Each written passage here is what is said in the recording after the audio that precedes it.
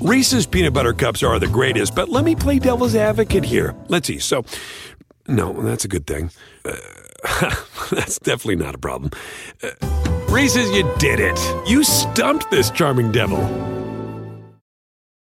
At Bet365, we don't do ordinary. We believe that every sport should be epic. Every basket, every game, every point, every play. From the moments that are legendary to the ones that fly under the radar.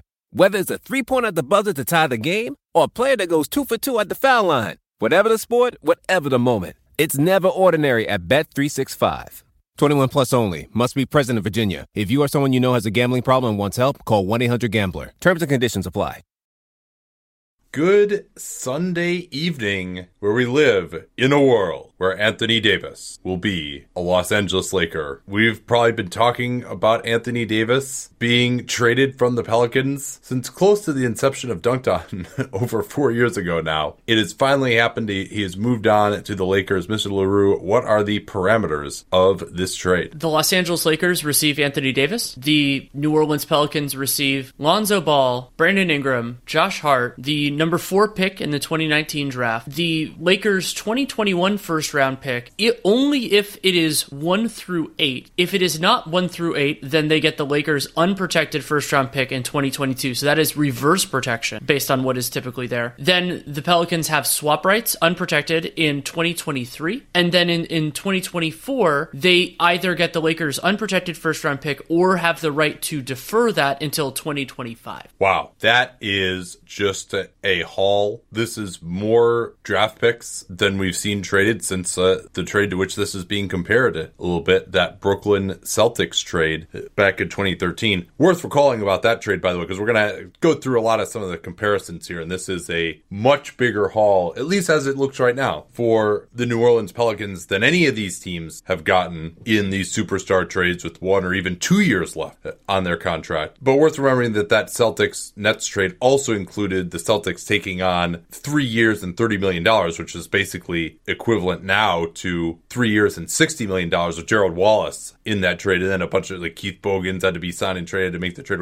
There's a lot of bad money going back to the Celtics there as well, which was part of the consideration in addition to Paul Pierce and Kevin Garnett and Jason Terry. So just to remember that about the trade as well, the Pelicans do not have to take on any bad money in this trade. And we're going to talk about the Lakers offseason later. A lot about what this trade will look like for both teams, how their teams are going to look going forward. But just in terms of a pure asset play, Danny, we just have not seen anything close to this. And Anthony Davis was the crown jewel. There's a reason he'd been talked about for as many years as he had as a potential trade candidate, because he's viewed as this generational prospect, one of the best players ever available in trade, considering his age and his resume to date. Yeah, and it's worth going through that a little bit. Davis is 26 years old now, has been an elite player in the league since, I would say, the 14-15 season when he was first team All-NBA. He didn't get consideration to win the MVP award, but certainly got votes to be, to get on the ballot, and deserved it at that point in 14-15, which was his age 21 season when the Pelicans made the playoffs for the first time. And he has long been a fantastic transition player, which I think is a wonderful fit with James. I actually pulled this stat for my athletic piece on this trade, that last year was the first time in LeBron James' career where his team had a below average transition efficiency, meaning points per possession, in his minutes. And so having Davis out there with his ability to run the floor, his gravity as a transition player, not only will create a ton of passing lanes for LeBron, but also creates open looks for other people, because defenders are going to leave other guys to make sure that Davis is covered. So he's going to really change there. And something that I'm really interested in this trade, especially, and we'll get to this, with Kyle Kuzma not being included in this trade, is the defensive part of this. Because Davis, why he was the most highly regarded draft prospect since LeBron James, for a reason. I think both of us probably felt that way at the time. And a part of that was because he had insane offensive ceiling, but also had this defensive player of the year, game-changing defensive potential. And, that hasn't necessarily crystallized all the time in New Orleans. There are a bunch of other reasons why, the contributing factors to that, personnel injuries, everything else. But the Lakers are going to need that from him, because he's on a team with very different stakes, and he's on a team, at least as presently constituted, that does not have a lot of very good defensive players. Yeah, I guess we would talk about the asset play more when we get to the Pelicans side of this, since you got into it, talking about the basketball aspects. And they really have, at this point, 3 rotation players under contract: Kuzma, James, and Davis. Hard to imagine that they're going to use their remaining cap space, something else that we'll get to in a moment, on more guys in the front court. So you have to imagine the starting front court is going to be James at the 3, Kuzma at the 4, and AD at the 5. And then they have no point guard, shooting guard, backup point guard, backup shooting guard, backup center, or backup forwards, really, that you can expect to play. Mo Wagner is still under contract. Isaac Bonga, Jamario Jones, none of those guys even close to being established rotation players at this point that you want to rely on for what they hope will, in fact, be a championship contender. So they've got a lot of work to do in terms of getting shooting and defense on the perimeter around these guys, because James and Kuzma, that's not a great 3 and 4 defensively. You don't really have that wing stopper. LeBron James is not going to be doing that on a regular basis at this point in his career. But now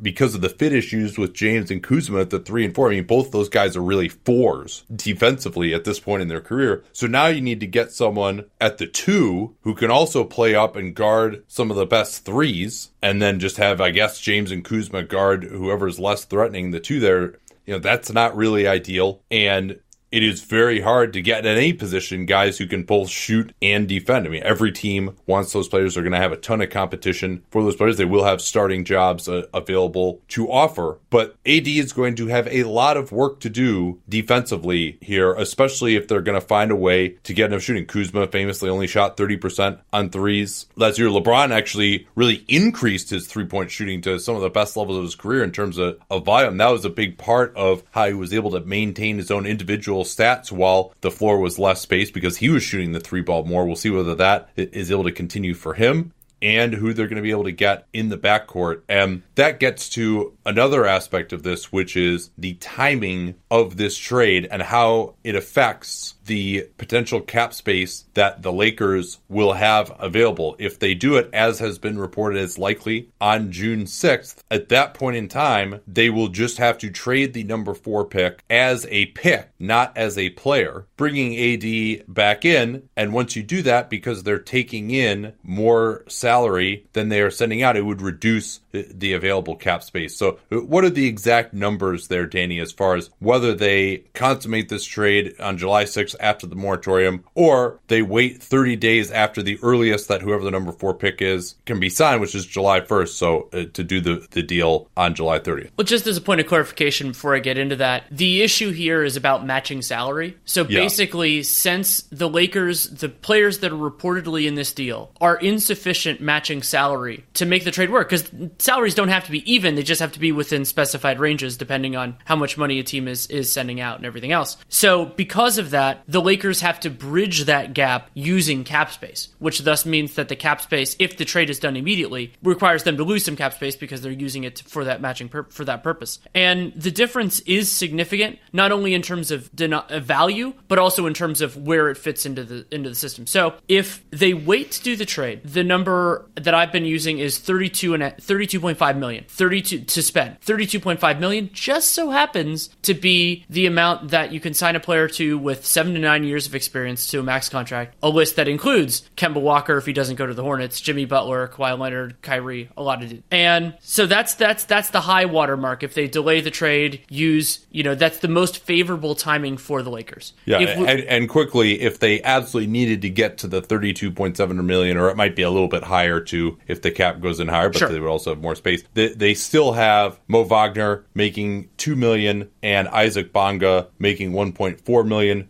If you are able to just trade those guys away, maybe using cash as an incentive, or if a team just likes them and wants to take them on, you open up the space between what they're making and the rookie minimum, which projects at just under $900,000 for this year. So you move Bonga, you can open up another $500,000 in cap space. You move Wagner, you can open up another $1.1 million in cap space. So certainly that's a trade that they could easily do, and to open up the $32.7 million should it be required for a certain player that they want to bring in who demands to getting the absolute max. Right, and that would also create this amazing circumstance where a team would have basically basically 3 players and nothing else. In this modern era, remember, these rules have shifted a little bit since Miami's 3, and it wasn't just the 3 of them. They had Udonis Haslem and some other stuff. But let's go to the other scenario, and that's I'll call it the July 6th version, because July 6th is the day the moratorium ends. In that hypothetical, the Lakers have either, and it's fun that it's an either, 24 or 28 million to work with, and the differentiator there is whether Anthony Davis waives or takes his trade bonus. And so the way a trade bonus works is that if a player takes it, then the trading team, in this case the Pelicans, pays it, but it goes on their books because it's a part of their salary. So you are allowed to waive your trade bonus to facilitate a trade. You can do it for all sorts of, and there are consequences, but the consequences don't really matter here. But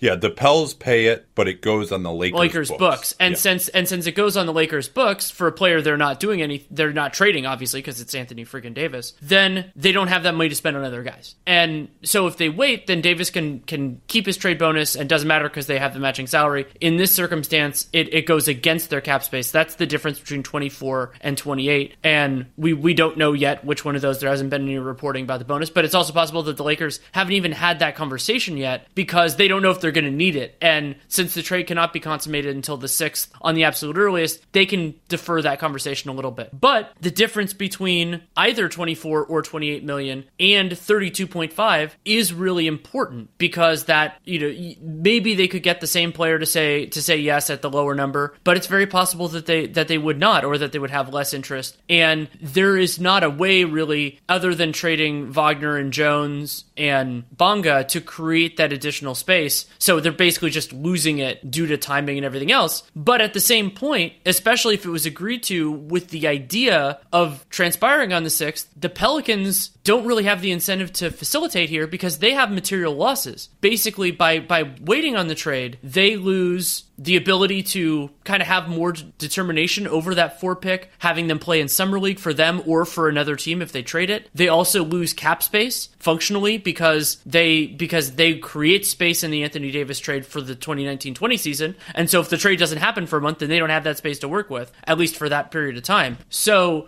it's incumbent upon David Griffin, if that's the way they agreed to the trade, and the timing is a material term here. It's not like it's in like some sort of contact or the trade call, because that's when the trade call occurs, but it's really important here. And so if I were David Griffin and the Lakers say, we need this extra stuff so we can sign our player, I'd say, well, then give me something. And that could be, they're already getting so many draft assets that we're getting really close here to the 7-year rule and the Stepien rule and all that kind of fun stuff, which we can go into if you want. But if I'm Griffin, you want something to facilitate that, because it makes life harder on me. Yeah, and you would have hoped that the Lakers could have negotiated this. I mean, with this preposterous haul of picks that they're giving up, and not to say that the trade won't work out, but this is, as mentioned, really unprecedented in recent NBA history to give up this level of draft assets and without protections specifically. That you'd have hoped that's something that the Lakers could have negotiated. Another possible way of convincing New Orleans to do it might be if AD wanted to get in and say, hey, you guys don't have to pay my trade bonus if you want to open up more space doors. But that's generally not been the way that Clutch does business. You remember LeBron back in 2010 took a little bit less than his absolute max to facilitate the Heat bringing in a few more players for that 2010 team. Then in 2014, no, I'm not doing that. Again, I want the absolute max, and he has obviously done everything possible to maximize his own financial contribution or compensation, I should say. And so I don't see Clutch just having Anthony Davis give up $4 million, even if it might make the team a little bit better. And frankly, what does Clutch care if there's another draft pick out from the Lakers earlier, or it's a second round or whatever. So Woj's reporting has been, at first it was, all right, it's going to happen on July 6th. Now there's a possibility perhaps that could be revisited. I think also a lot of it's going to depend on what happens with the Lakers in free agency. If they have, say, Kemba Walker or Jimmy Butler or Chris Middleton, or who knows, even Kawhi Leonard, they can get someone that good who's going to take up the entire max, then maybe there really becomes an impetus for Rob Pelinka to say, I'll give you some more David Griffin so we can get that extra space. But as you mentioned, there are a number of reasons why the Pelicans wouldn't want to do that. And, maybe the Lakers feel like, fine, $23 million in space will be enough here for us to round out the roster. If it were me, I would have tried to maximize guys every red cent because, as mentioned, they have 3 rotation players under contract, and filling out an entire rotation with $23 million and the room exception sure seems like a difficult task, and they had more money than that last year, and they weren't able to fill out a competent rotation with enough shooting and defense to build a team around James. Obviously, now that you got AD, that gets a little bit easier. Wait, I want to make one point there. It does get easier, but also remember the ticking clock here, because LeBron James turns 35 years old in December of this year. So if it takes them some time to, like remember in Miami, they added players with the mid-level exception over a few years and were substantially deeper in their, let's say, their second championship team than that first year when they lost to the Mavericks. Well, at that point, LeBron James is, if it takes a couple years, he's 36, 37 years old. So there is a real weight on this situation and a need not only to attack aggressively early, but also to make the right moves early, because it is exceedingly hard to pivot. So another thing, obviously, to consider from the Lakers' perspective here, and this, of course, will be in the mind of Lakers fans, the last time they found themselves in this position with a star in his 30s with the ticking clock, another star in his 20s, brought in a center to be the foundation of the team as that star in his 30s aged out to continue to be competitive. Well, Dwight Howard went through a year with the Lakers. The extension rules were not favorable to him. They are not favorable to Davis. It's already been reported that he will not sign an extension. There's been, Albert Namada has talked about this, how there's an ability to renegotiate him and then extend him 6 months later, and he might actually make a little bit more money that way. But it doesn't sound like AD and his representation are interested in that. There's been even talk that they want to go with the 1+1 type of, or maybe a 2+1 to get him to the 10 years. With AD, considering his stature at this point in time, it might make sense to do that. That's obviously the playbook that they followed with James as well. But there still is a possibility that AD could leave. Now, him having the same agent as LeBron, the fact that they've done all of these crazy machinations to get him to the Lakers, I mean, who knows? Maybe he could leave Rich Paul if he doesn't want to stay with LeBron, but so nothing is certain, but this is about as certain as you can be when acquiring a guy like this with 1 year left on his contract that he's going to stick around. And obviously the package that the Lakers gave up reflects that.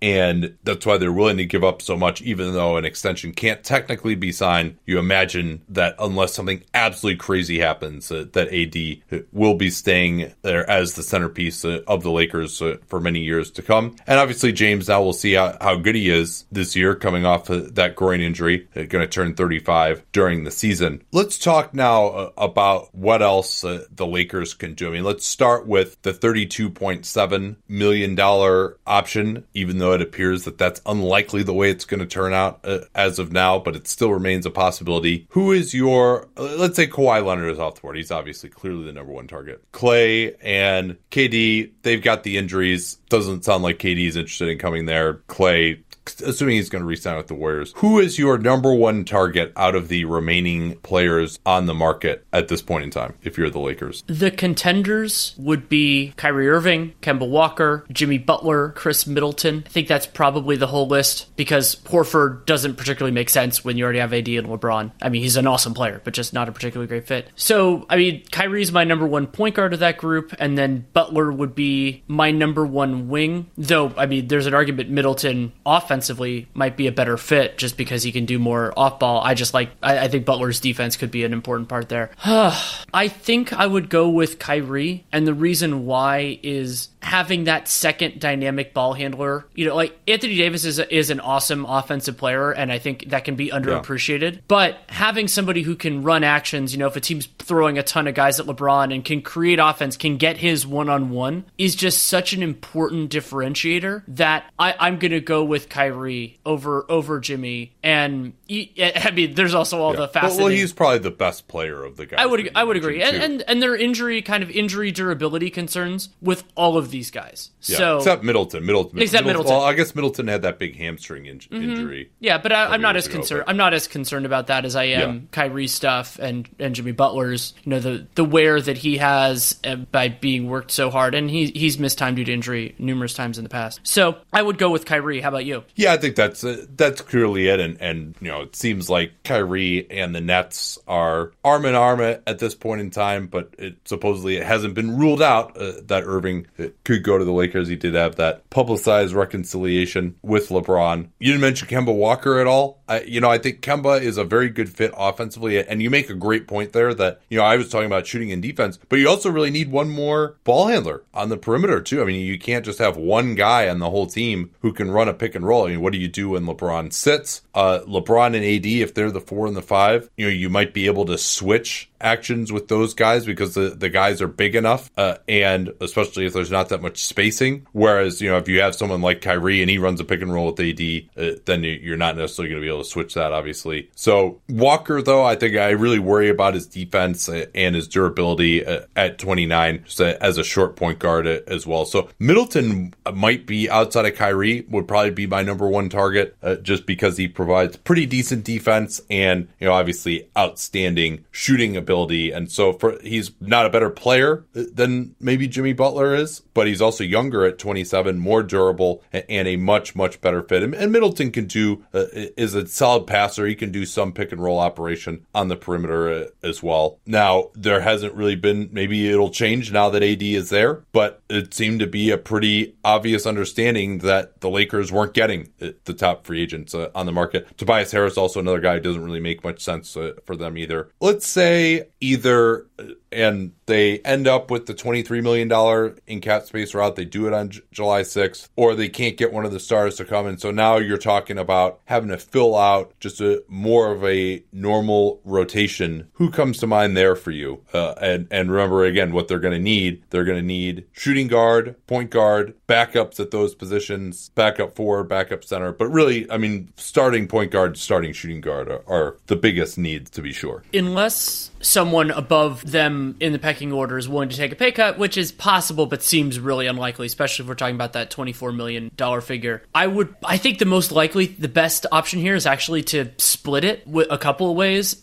depending on, who's willing to take the money. I would be at the 2 looking at somebody like Danny Green. I think Green's... I mean, he's the archetype there for sure. But the fact that he can't dribble is a little bit of a bummer. It is. And he's 32 also. So are you going to go 4 years, 3 years for Danny Green? Like, there are a lot of guys out here who can help them, but the question of exactly what their market is going to be is a fascinating one at this point. Yeah, I mean, KCP is a great example there. I mean, I have no idea what his market is. He's one of the hardest guys for me to calibrate in the entire league. And you said Danny Green. Also, strangely, Danny Green, former teammate of LeBron James a lifetime and a half ago, back when he washed out of Cleveland before he ended up in San Antonio. Yeah. And at the point guard spot, I don't like Ricky Rubio there. That exacerbates a lot of the issues that they've had previously. So then you're really getting into the fringe starter rotation conversation, unless, and this is an amazing possibility, D'Angelo Russell gets his qualifying offer withdrawn, and then he would be a terrible fit there. I agree. I mean, it's been talked about, and I think there's probably not as much bitterness there as when he was traded, with Magic being gone, and obviously a lot of the guys that he offended with that Nick Young thing are gone too. But I mean, as another guy, a guy who can't play defense on the perimeter, I think that could be it could be a problem. There's a difference between players who are capable ball handlers and players who are ball dominant, and I think that could end up being a problem with Russell. Russell's always conceptually been a logical off-ball guy because he can shoot, but I've still never really seen it enough to believe it. That even playing with LeBron might be different just because it's LeBron James. But so then at the point guard spot, you're really looking down a tier, and Darren Collison, Rancho Cucamonga product, so maybe he's willing to take a discount to go there and start on the Lakers. Corey Joseph. Did you say Pat Beverly? He was going to be my next guy. Yeah. Pat Beverly would be interesting and kind of bridges some of those gaps. Defensive identity, can hit open shots, can handle the ball when necessary, but is not ball dominant. I think he could be a pretty good fit. And maybe at point guard, what they end up doing in that narrower path is take a couple bites at the apple and just hope that at least one of them works.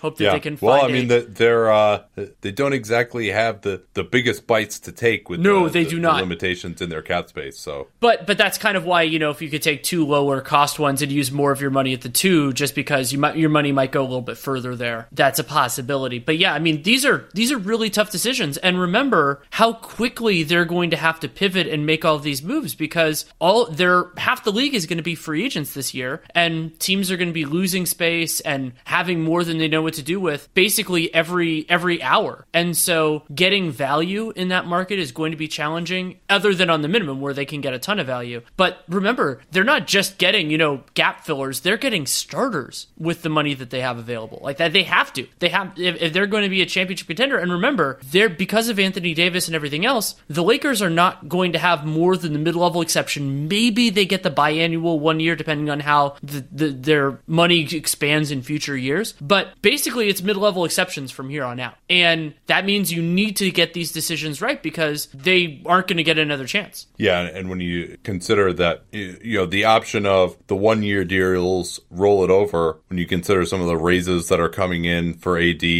for LeBron, they would have one more cheap year of Kuzma next year. So maybe there's a thought that 2020 you might be able to use cap space again, but it's going to be not as much. I think that it's a worse free agent class where they'll have more competition in terms of the money out there if they do try to go the 1 year route. So at least the one advantage that they'll have over some of these past iterations, like last summer, for example, is they won't be limited to 1 year deals. They can actually offer more years on some of these, and might provide them a way to get a little bit of an advantage. And there's a possibility too at some point in the future of trading Kuzma. I don't really like Kuzma's fit that much. I mean, they do need more semi-perimeter scoring, but Kuzma, you really got to hope the shooting comes around, but he's not great there, and he's not amazing on the defensive end either. He just doesn't have the tools really to be a solid defender. And so, well, on that point, could you imagine a circumstance that the Pelicans asked for Kuzma, the Lakers said, no, we want to keep him, and then Griffin asked for a significantly stronger overall return than how they valued Kuzma because it was clear that the Lakers really wanted him in? Because that's how I think this happened. I would imagine so as well. And Kuzma, I think it might be one of the more,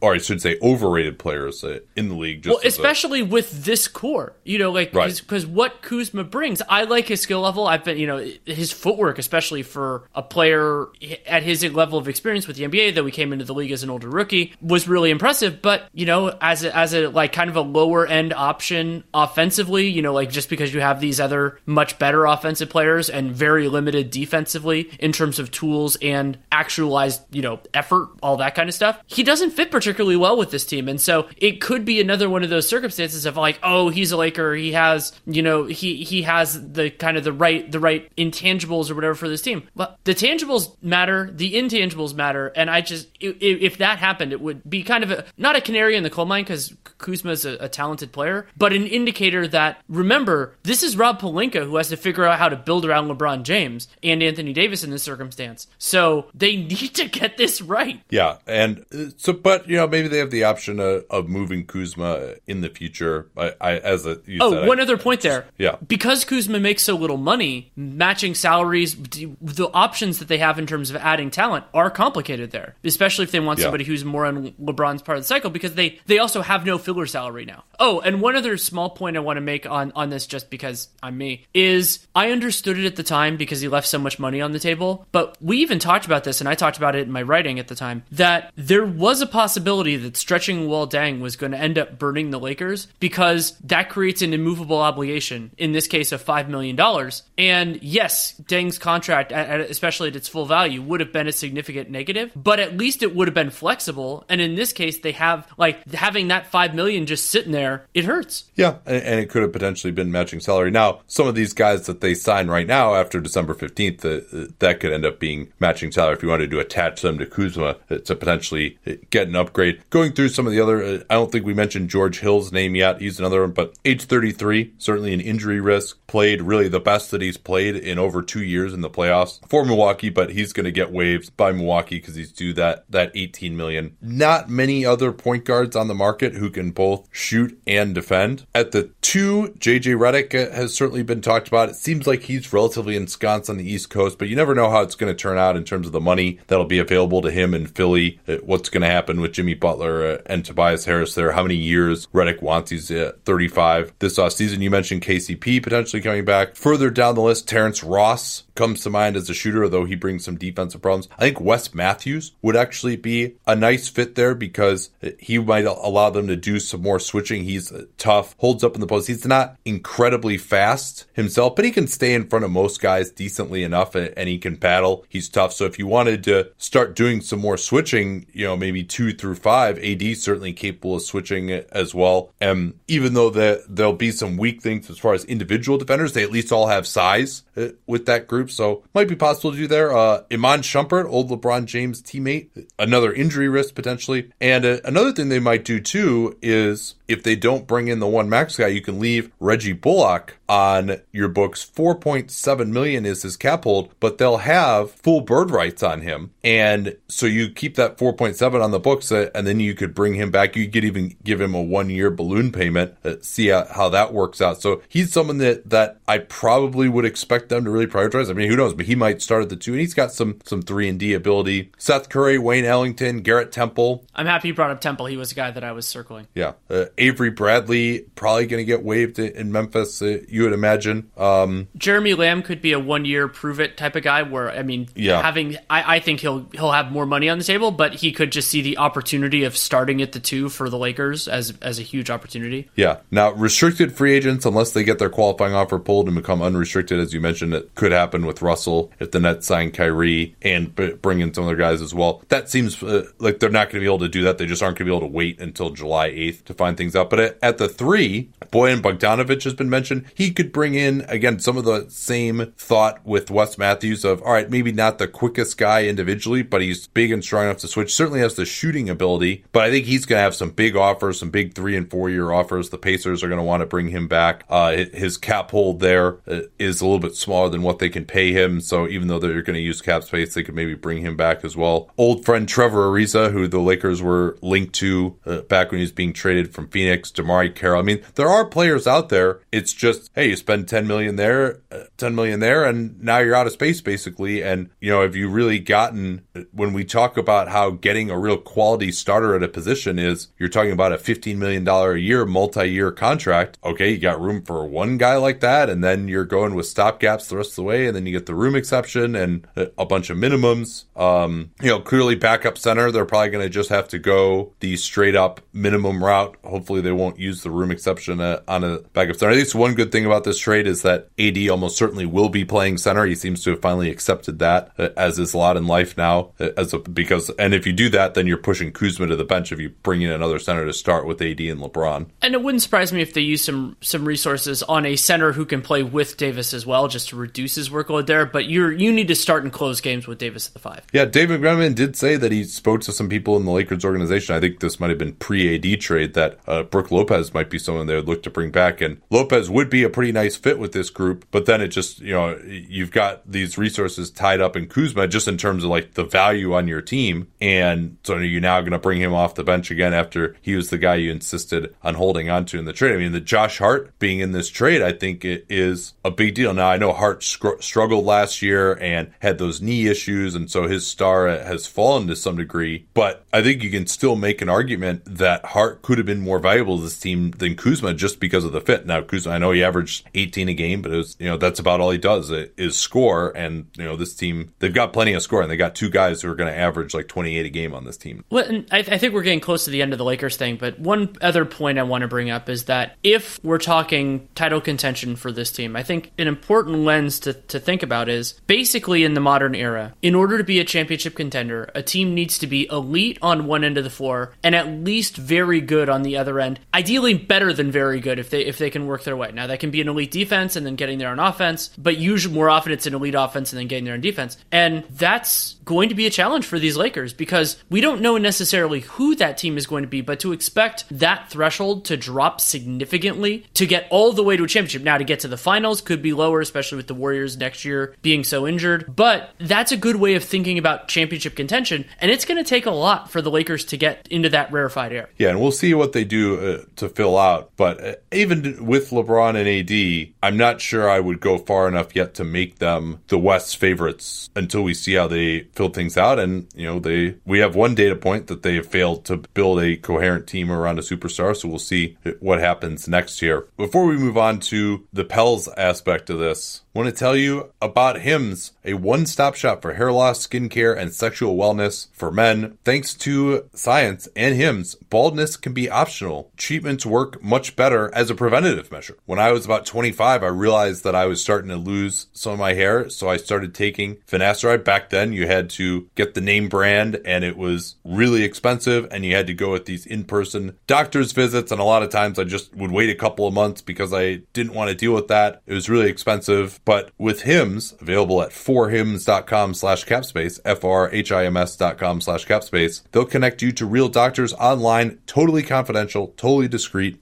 Answer a few quick questions, a doctor will review it, and if it's right for you, they can prescribe medication to treat hair loss and ship it directly to your door. Hims sells a complete hair kit, and you can get started with it for just $5 while supplies last and subject to doctor's approval. Restrictions apply. See the website for full details, but it's far less expensive in both time and money than going to a conventional doctor or pharmacy. The way to get started with them, again, forhims.com/capspace. Easy remember /capspace. We've been talking about it constantly here as we head into this off season. That's forhims.com/capspace, forhims.com/capspace. And don't forget that /capspace URL to let them know that you came from us. So I want to get back to just the overall asset play here. And number 4 pick in 2019, okay, maybe we'll discount a little bit because a lot of people think it's a 3-player draft. I think it's a 2-player draft, at least as far as the real awesome, sure thing top of the draft guys. Not that there won't be good players elsewhere, but as far as guys that you're really excited about bring in, it's Williamson and Morant to me. But still, number 4 pick, and that's a pick that you know what it is. Most of these trades have been future picks where, yeah, it might have some upside, but a lot of times there's either protection or you just don't know what it's going to be. That is a dead, hard target, number 4 pick, quite valuable. And then you have that 2021 first that becomes unprotected in 2022, the year of the double draft, most likely. By the way, they haven't reached agreement on that yet, but that is probably going to be the first year that high schoolers are back in the draft. So you're going to be a lot of depth in that draft. Then you can swap in 2023. Most people would say, oh, the Lakers are going to be way better than the Pels by then.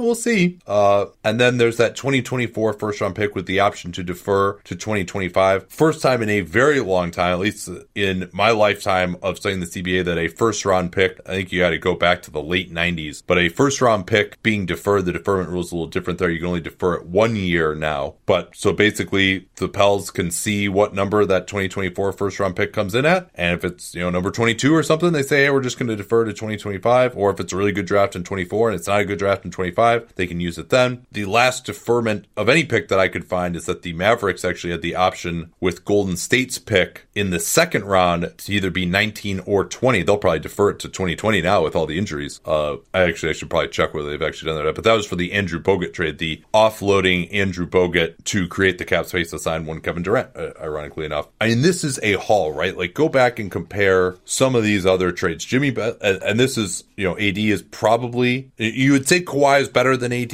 when he was traded, but he was coming off a year of, you didn't know what his health situation was going to be. It only played 9 games the previous year. You didn't know whether he was going to be the same guy. Turns out he was almost as good as he was in 2017 this year, maybe even better offensively, but Raps didn't know that at the time. Jimmy Butler going to the Wolves. Zach LaVine, Chris Dunn, number 7 overall pick that became Lauri Markkanen. Markkanen is looking like a pretty good number 7 overall pick, but that wasn't necessarily known at the time that he would turn out that well. So that's way below this. And Butler had 2 years left on his contract. Kyrie, number 8 pick. Jay Crowder, a quality starter on a good contract. Isaiah Thomas, who, I think probably people knew that he was pretty done when he was traded. Maybe didn't know that he was done, but that he wouldn't be, a superstar type of player in Cleveland. Paul George, Victor Oladipo making $20 million, and Domantas Sabonis. I mean, that at the time, Sabonis was coming off a terrible rookie year, and Oladipo was looking like he wouldn't be worth his contract. Now, if you go back and say Oladipo was a superstar 2 years ago, that looks a lot better. But at the time, did not look that great for Paul George. Again, George not quite at the stature of AD.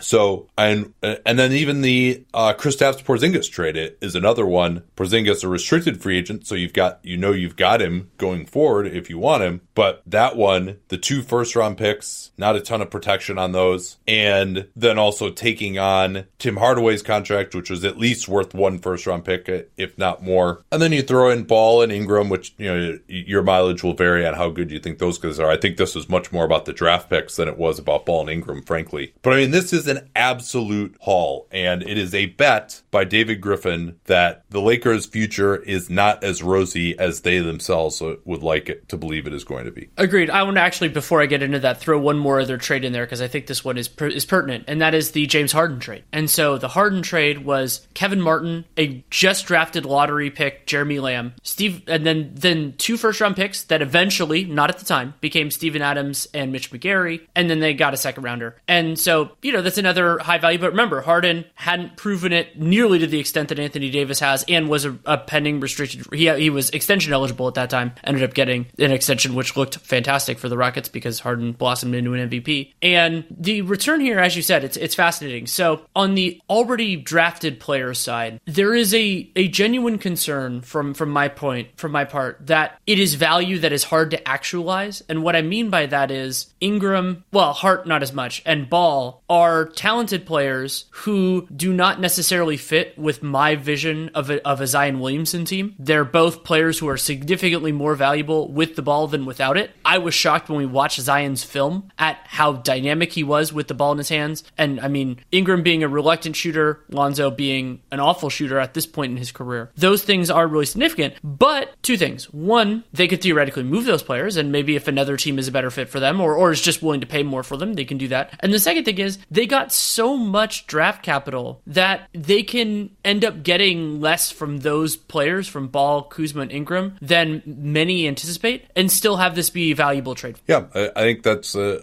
great point. And we'll talk more about their offseason in a future episode. Maybe try to spitball some trades for number 4, which it looks like they're moving. Right now, they're mocked as taking Jarrett Culver, which, given our opinion on him, would take a little bit out of the wind from the sails of this trade. I don't think Culver is a very good fit with Zion personally either. And certainly going forward, the Pels are going to have some of the same problems that the Lakers did with Ball and Ingram not being able to shoot. I think Josh Hart was an undervalued part of this trade, and I think he can be a wonderful fit with Zion going forward. He's big enough to do some switching, pretty good shooter, also has flashed some pick and roll ability on occasion, mostly in summer league. He wasn't asked to do that much, and of course he had those knee issues last year. So that's another part of this too, is just Ingram. The party line is, it was just a structural issue that was causing his DVT, and now he's going to be fine. It's not a Chris Bosh type of clotting issue where, it's more due to the problems in his circulatory system overall. Ball, it was reported today as Youngmisuk had a piece where he interviewed LeVar Ball at the Drew League, and LeVar, in theory, didn't say this, but he interviewed him on the record for a bunch of other things, and then he was like, "Oh, by the way, a source said." So put those together. But Lonzo was due to begin contact drills just next month. So this is another 6 months that Lonzo will have just been out. But now that they've got Aaron Nelson with the Pels training staff, hopefully they'll do a much better job than what we've seen for the Lakers. They can get Lonzo healthy. That's been a big part, of course, of why Lonzo has disappointed. Then Hart, of course, has the knee issues. Well, he had a 12-week rehabilitation, so he's probably not even over that yet. When that surgery was announced. They've still got E'Twaun Moore on this team as well. Solomon Hill, maybe he'll be a stretch candidate depending on what they want to do with cap space. I think there will be a temptation to try to get good right away, but Ball and Ingram in particular, if these are going to be foundational pieces with Zion, that's tough. They got to get, you could maybe have one of those guys, but the thought was to play Giannis style with 4 shooters around Zion, and that's not the way that they are trending in the slightest right now. So, I do think they could be very good defensively. Ingram has taken some strides there. Ball and Drew Holiday, excellent defenders. We'll see. Zion, I think it's going to take a while to get there defensively, but maybe eventually he can. I think we're a little lower, or at least I am, a little lower on his defense than some people who see him as like this switch monster right away or a great rim protector right away. And then a question becomes, are you going to bring in a center? They've got Christian Wood. Jahlil Okafor is the only options there under contract. Moore, I think, can still be a pretty nice piece as well, especially with Ingram's ability to handle the ball. He can shoot and defend on the perimeter. And they should have about $20 million or so in cap space to work with here. Also, to try to bring some guys in on the backup guard line, get a center, and maybe one more shooter.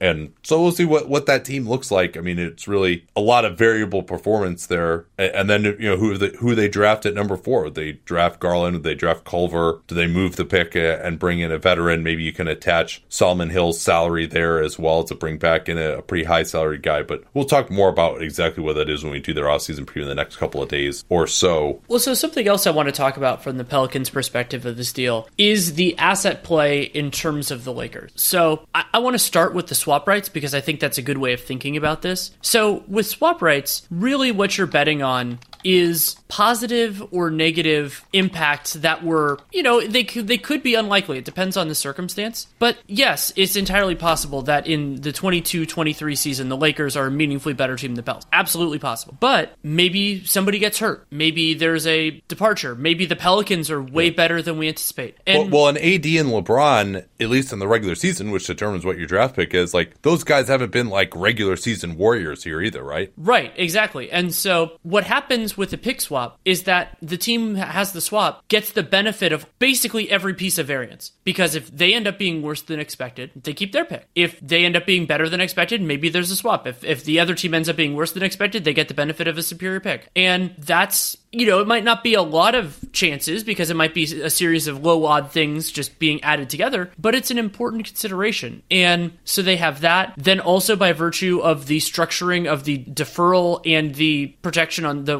reverse protection on the front end, they're basically getting 2 bites at the apple each of those times. So in 2021, if the Lakers end up sucking enough that the pick ends up being really good, they get it then. If not, it's unprotected in the double draft. And then with 24-25, it's going to be Griffin or his successors' evaluation of which of those picks is a better asset, which they can make with the knowledge of where that pick, the 2024 pick ends up, which is extremely valuable information. That could be lottery luck. That could be just how the season goes, how the Pelican situation is as well. And something else, I've talked about this a fair amount in terms of the Sixers and some of the assets that they've had over the years, is it's a great way, having another team's assets, especially when they're unprotected. Boston reveled in this over the last few years. It gives you avenues to improve that your own success, should it come to pass, does not weaken. So Boston, having those much better years while the Nets were so bad, that made Boston's own picks worse. But they still had these other picks from the Brooklyn Nets that allowed them to get Jaylen Brown, Jason Tatum, all these other players. And so it allowed them to build an asset base. And Philly shed some of that, a lot of that, in their trades this year. But that was something that I was so excited about for them. And New Orleans is not in the same place at this juncture that the Sixers are now, or that the Celtics were when they were really cooking. But it's a nice little piece to have in your back pocket that even if the Lakers are more likely to succeed than the Nets, and even if the Pelicans aren't in the same place, well, if somebody gets hurt, if disaster strikes them, you get the benefit there. And I think that's really powerful. Yeah, it is. And history coming full circle to some degree here for the Pels. And you remember when they got AD, number 1 overall pick in 2012, they had just traded Chris Paul a bit ago. They had Eric Gordon. They had that Minnesota pick that had been out there forever that eventually became Austin Rivers, number 10 that year in 2012. But they used up their cap space pretty quickly. They traded a future first to get Drew Holiday. And really, by 2013, they were really out of any kind of future assets. Obviously, Gordon succumbed to injuries, didn't want to be there as well. They had a lot of injuries going forward and certainly did a lot of things that didn't work out that well. But now, especially because these picks are so far out in the future, and they got David Griffin instead of Dell Demps too, and it seems like a more committed owner and just generally a more modern operation now, that they can hopefully avoid a repeat of what happened with AD, where now you've got Zion. Hopefully he becomes as good as AD. They'd be very lucky if that happens. As good as Zion is looking right now, AD is a top 5, top 10 player in the NBA for a long time. But now they've got these assets going out in the future to where even when you're talking about Zion, 3 years from now is an inflection point, right? Of, okay, Zion is still relatively cheap. We can probably have a chance to use some cap space. Drew Holiday, we'll see what happens with him. I think he's a very interesting potential inflection point as well because of his age, his clear value to other teams, not necessarily being as much on the timeline with Zion. We'll see how quickly Zion is. But it's really a much better position to be in now where you have these young stars, hopefully whoever the number 4 pick is as well, though in theory they can get another pick that could be a part of their core coming up here with their own pick this season, depending on how many games they win. Maybe they get some lottery luck again. But they won't be in that same position as AD where it's like, oh man, 2 years into his career, we're kind of locked in here. We don't really have much flexibility, and now we're just chasing short-term upgrades the whole time. So hopefully the Zion era will be much more positive and forward-looking than the AD era was for New Orleans. Incidentally, I think that works as a point to shift to the other team in this, because the Lakers are probably going to be pretty tied in, and then their incentives here. And so by New Orleans having those assets, depending on when different elements turn for the Lakers, it's possible, I wouldn't necessarily say it's probable, but it's possible for New Orleans to reap the benefits. Now, LeBron, I'll use 23 and 25 because those are the later end of those two picks. For the season in question that leads to that pick, LeBron will be, I think it's 37. 38 and 40. I think, yeah. Yeah. And so that's remarkable. And so, yes, Davis is much younger. You know, he's on earlier in the successor. If they use their cap space this year on unrestricted free agents, those players are going to be older than Davis, probably late 20s. That's generally the way it works for when players hit unrestricted free agency, whether it's this year or next year. So it's entirely possible, and I think this is a great piece of negotiating from David Griffin, that the Lakers are very good for the next couple of years, and there's a distinct possibility that they're very good beyond that. They have a player in Davis that I think you can build around in different iterations, but it becomes less certain, both due to age and health for LeBron James, one of the best players in the world, and just overall circumstances.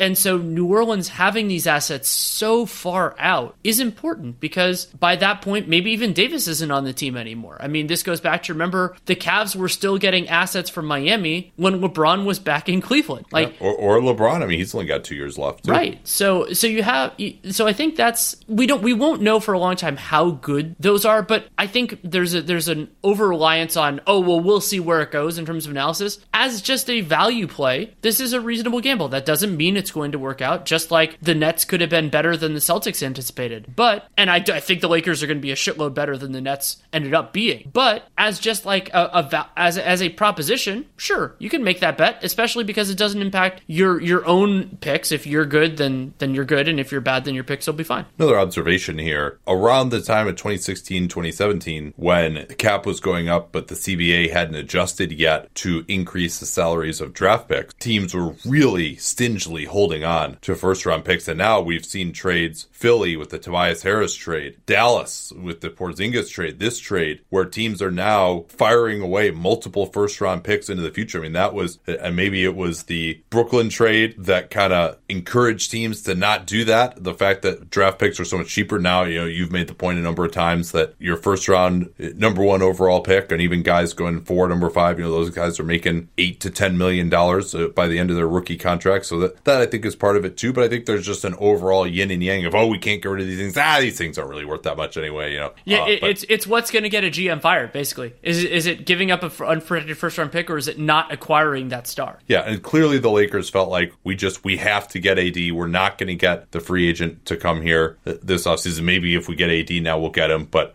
it's clear that they felt like they had to do this. And this was a much better deal than the Pelicans could have gotten. I mean, maybe Kuzma might have been it, but I don't value him as much as a lot of people do back in February. And yeah, Magic resigned, Dell Demps got fired, but now then both these teams had the lottery luck. The Lakers in particular have this number 4 pick that they can transfer along, and probably a willingness to do more in terms of trading draft picks into the future. And again, the lack of protection is and the fact that the protection is even in favor of the Pelicans, it's even better than a lack of protection with that 2021 pick, because they want to shunt it into that double draft year unless it's going to be top 8. So that's going to be something to watch in the future. If teams are going to get more aggressive trading first-round picks in the future, I could see the Warriors being another team that it might look to be aggressive trading first-round picks in the future, especially that 2020 pick may be one that could have some value with some of the guys who are injured now. Another thing we got to talk about, though, and a good way to transition to it, is the idea of, okay, the Lakers were desperate to get AD, and the Pels were kind of putting this deadline on of, all right, right, we want to get this done before the draft. So we've got number 4. We can either trade it or we can get those guys in at number 4,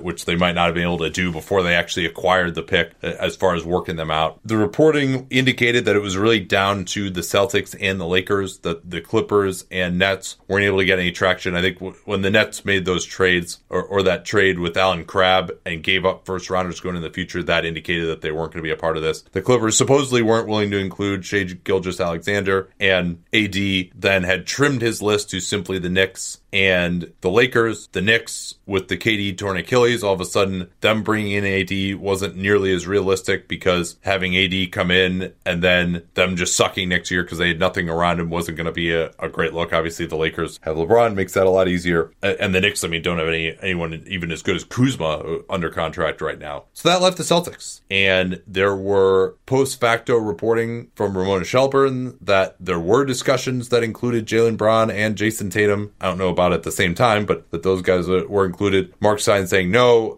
there was not a conception of the deal where Tatum was in it. But given the haul that they got from the Lakers, I think any reasonable package that the Celtics would have given up, considering the questions about AD being willing to resign and Rich Paul's specific statements that he would not re-sign in Boston, really made it that the Celtics just weren't even going to be able to compete if the Lakers were going to go to this level. And maybe you can criticize the Lakers for not playing quite enough hardball, given the fact that there is always going to be a ceiling on this Celtics offer due to the market chilling that Rich Paul had engaged in. But I mean, this to me far outdistances any realistic package. I mean, for the Celtics, maybe you could say, okay, Jason Tatum should have been in it, and then, we weren't really going to put much else in. Maybe we would have had to put Smart in to fill salary, and that's all you're going to get. I think that's the most they realistically, prudently could have gone without any kind of thought that AD would even consider re-signing there. Do you agree with that this Lakers package is just so far beyond what the Celtics could have offered? I'll phrase it a different way. Danny Ainge is too competent a general manager to make a trade that would have beaten the Lakers offer. Well, and okay, if they were going to go with future picks, they at least would have protected it, right? Right, exactly. That's what I'm getting at. Like they would do this. They wouldn't have done unprotected swaps and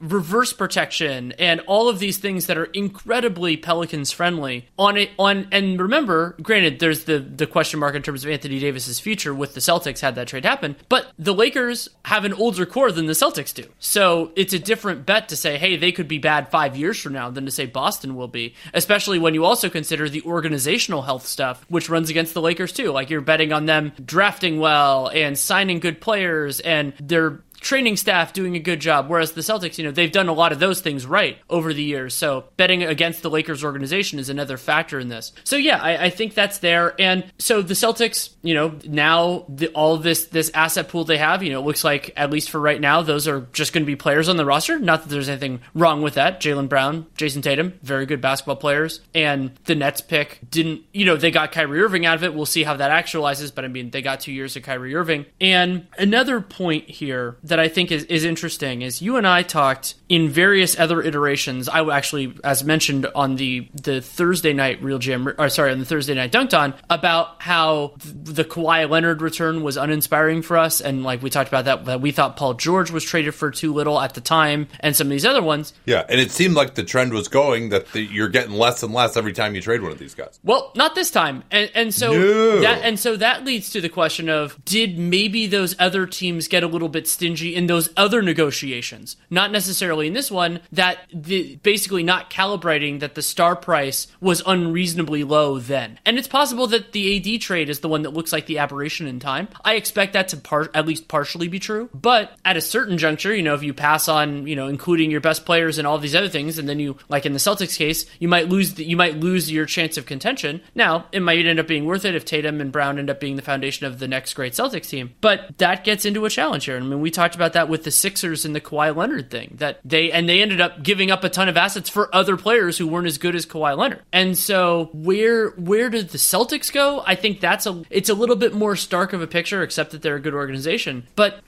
how are these other trades going to go in the future is another fascinating question, because there are always going to be star players that want to be other places. Yeah, and for Boston, Jimmy Butler, Paul George, Kawhi Leonard, and now AD, they didn't get any of those guys. They did get Kyrie Irving, who who ostensibly wanted to be there. But, Irving, of course, shows the risk too. They still won that trade, even if he leaves, I would say. But to have gotten 2 years out of him. But, he's likely to be gone if all the reporting is to be believed. And there is a big difference here in that George, I don't know if there was he really wants to be in Boston. Kyrie, in theory, wanted to be in Boston when he got traded there. Kawhi, didn't really have much interest in Boston. Obviously, AD said he didn't want to be in Boston either. So maybe you could say that the Celtics would need to find a way to be more aggressive to find guys who are just under contract for longer. But those guys, typically, teams don't want to trade those guys. So, would they want to be aggressive going after, say, a Drew Holiday, who's got 3 years left on his contract right now? That type of a player? Or trying to find the next James Harden when the Rockets acquired him. But those trades are really hard to find and hard to make happen. Porzingis, they certainly, if they had been interested in Porzingis, they probably could have beaten Dallas's offer, you'd say. But again, Dallas threw in some relatively low protected picks and took on some bad salary, what the Celtics couldn't really do. So I don't know. I think George and Kawhi are the two that they probably should have been more aggressive on. Jimmy Butler, there was a thought that he didn't want to play with Gordon Hayward. You remember Paul George too. They kind of wanted the Pacers to wait until they signed Hayward because it would have been easier, similar to how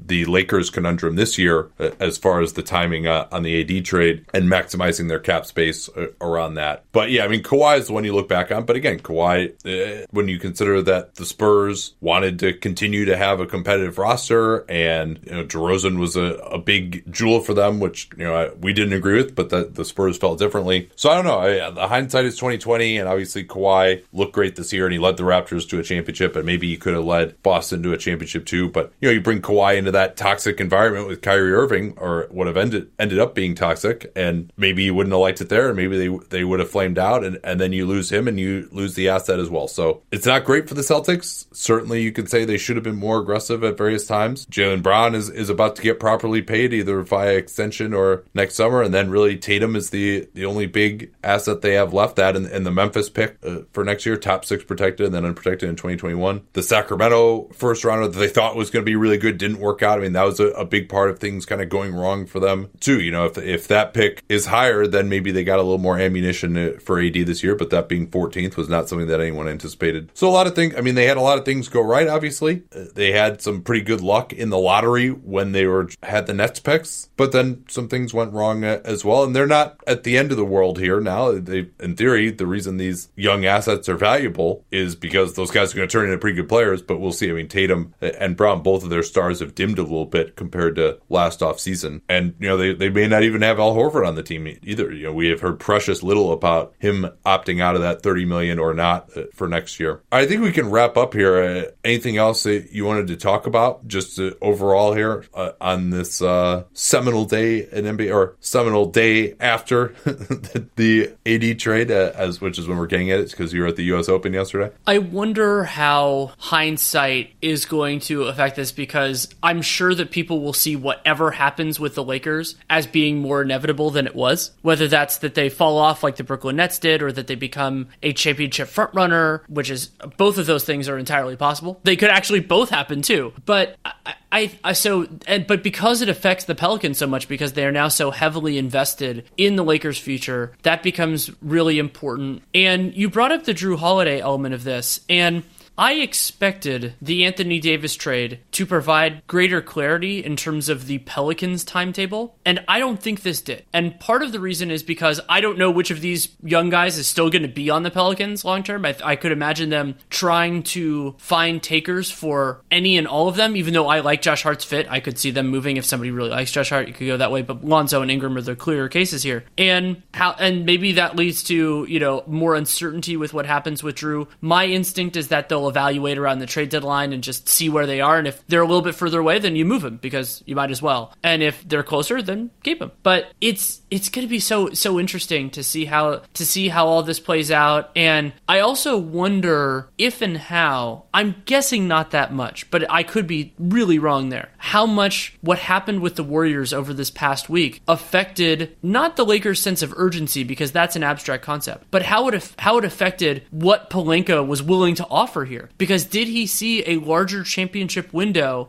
after those moves and just throw one or two more chips in to make it to the point where David Griffin's like, well, what more can I ask for other than Kuzma? Yeah, and we'll see whether prioritizing retaining Kuzma or not. I mean, Ball and Ingram, really for salary matching, both had to be in the deal. I don't know that there would have been a way to keep one of those guys. I guess the Lakers would have just had to eat into their cap space even more, I guess. And I think the Lakers, frankly, for guys who can actually contribute next year to this team next to these guys, having just space as opposed to $10 million taken up by Ingram or Ball, respectively, you can probably do better for that as far as a player who's going to help you win next year, which obviously is what they're focused on. But yeah, I mean, a lot can change in these time frames we're talking about. Even if you looked at, let's say, Golden State, if they gave up an unprotected 2020 first round pick, to like open up the room for Kevin Durant or something, right? And you're like, man, this is the most talent we've ever seen together on one team. And now you look at it 4 years from now, and I mean, Golden State could potentially be picking the lottery next year. I wouldn't pick that to happen, but that's a possibility, especially if they get an injury early to Draymond or Curry. So just a reminder that a lot can change, especially with the shorter contracts in today's NBA. Well, and that's actually, that brings up another point that I wanted to bring up, which is the timing of these Pelicans assets, that it might behoove Griffin or his successor, because these picks are so far in the future that nothing is certain, to potentially maybe move them before they become an actual thing. Because you brought up the Sacramento example. The Sacramento pick or the Brooklyn pick that was in the Kyrie Irving trade, the highest point of value for those assets was not when they were actually made. It was years before. And so maybe Griffin can use those and time it out a little bit. And as you said, Zion 3 years out, the progression there could be really important here too. Well, and having these future picks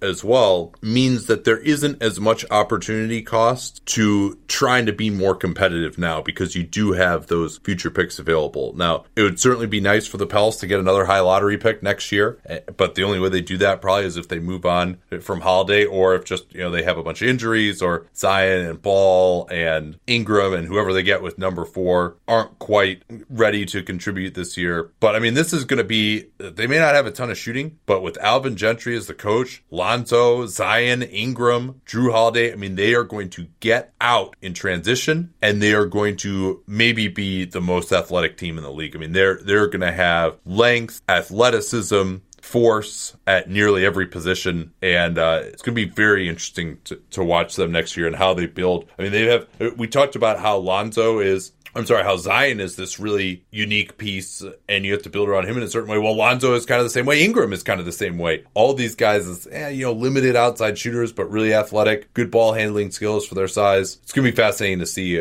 what happens in New Orleans from here on out. But we'll talk more about that probably tomorrow, I think, actually, because we want to get our fake number 4 pick trades in before that actually gets moved or selected, if indeed it happens.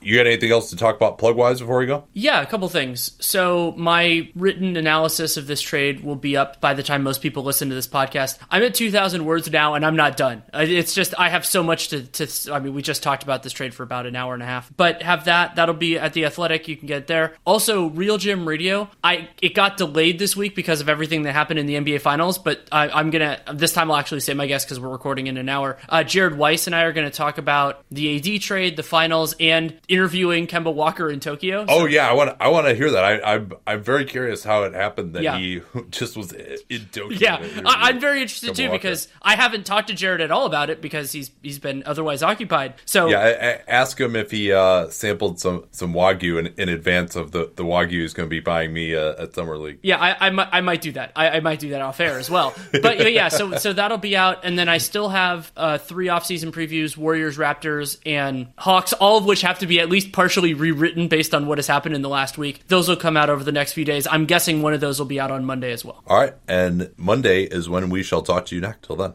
At Bet365, we don't do ordinary. We believe that every sport should be epic. Every goal, every game, every point, every play. From the moments that are legendary to the ones that fly under the radar. Whether it's a game-winning goal in the final seconds of overtime or a shot on the goal in the first period. Whatever the sport, whatever the moment. It's never ordinary at Bet365. 21 plus only. Must be present in Virginia. If you or someone you know has a gambling problem and wants help, call 1-800-GAMBLER. Terms and conditions apply.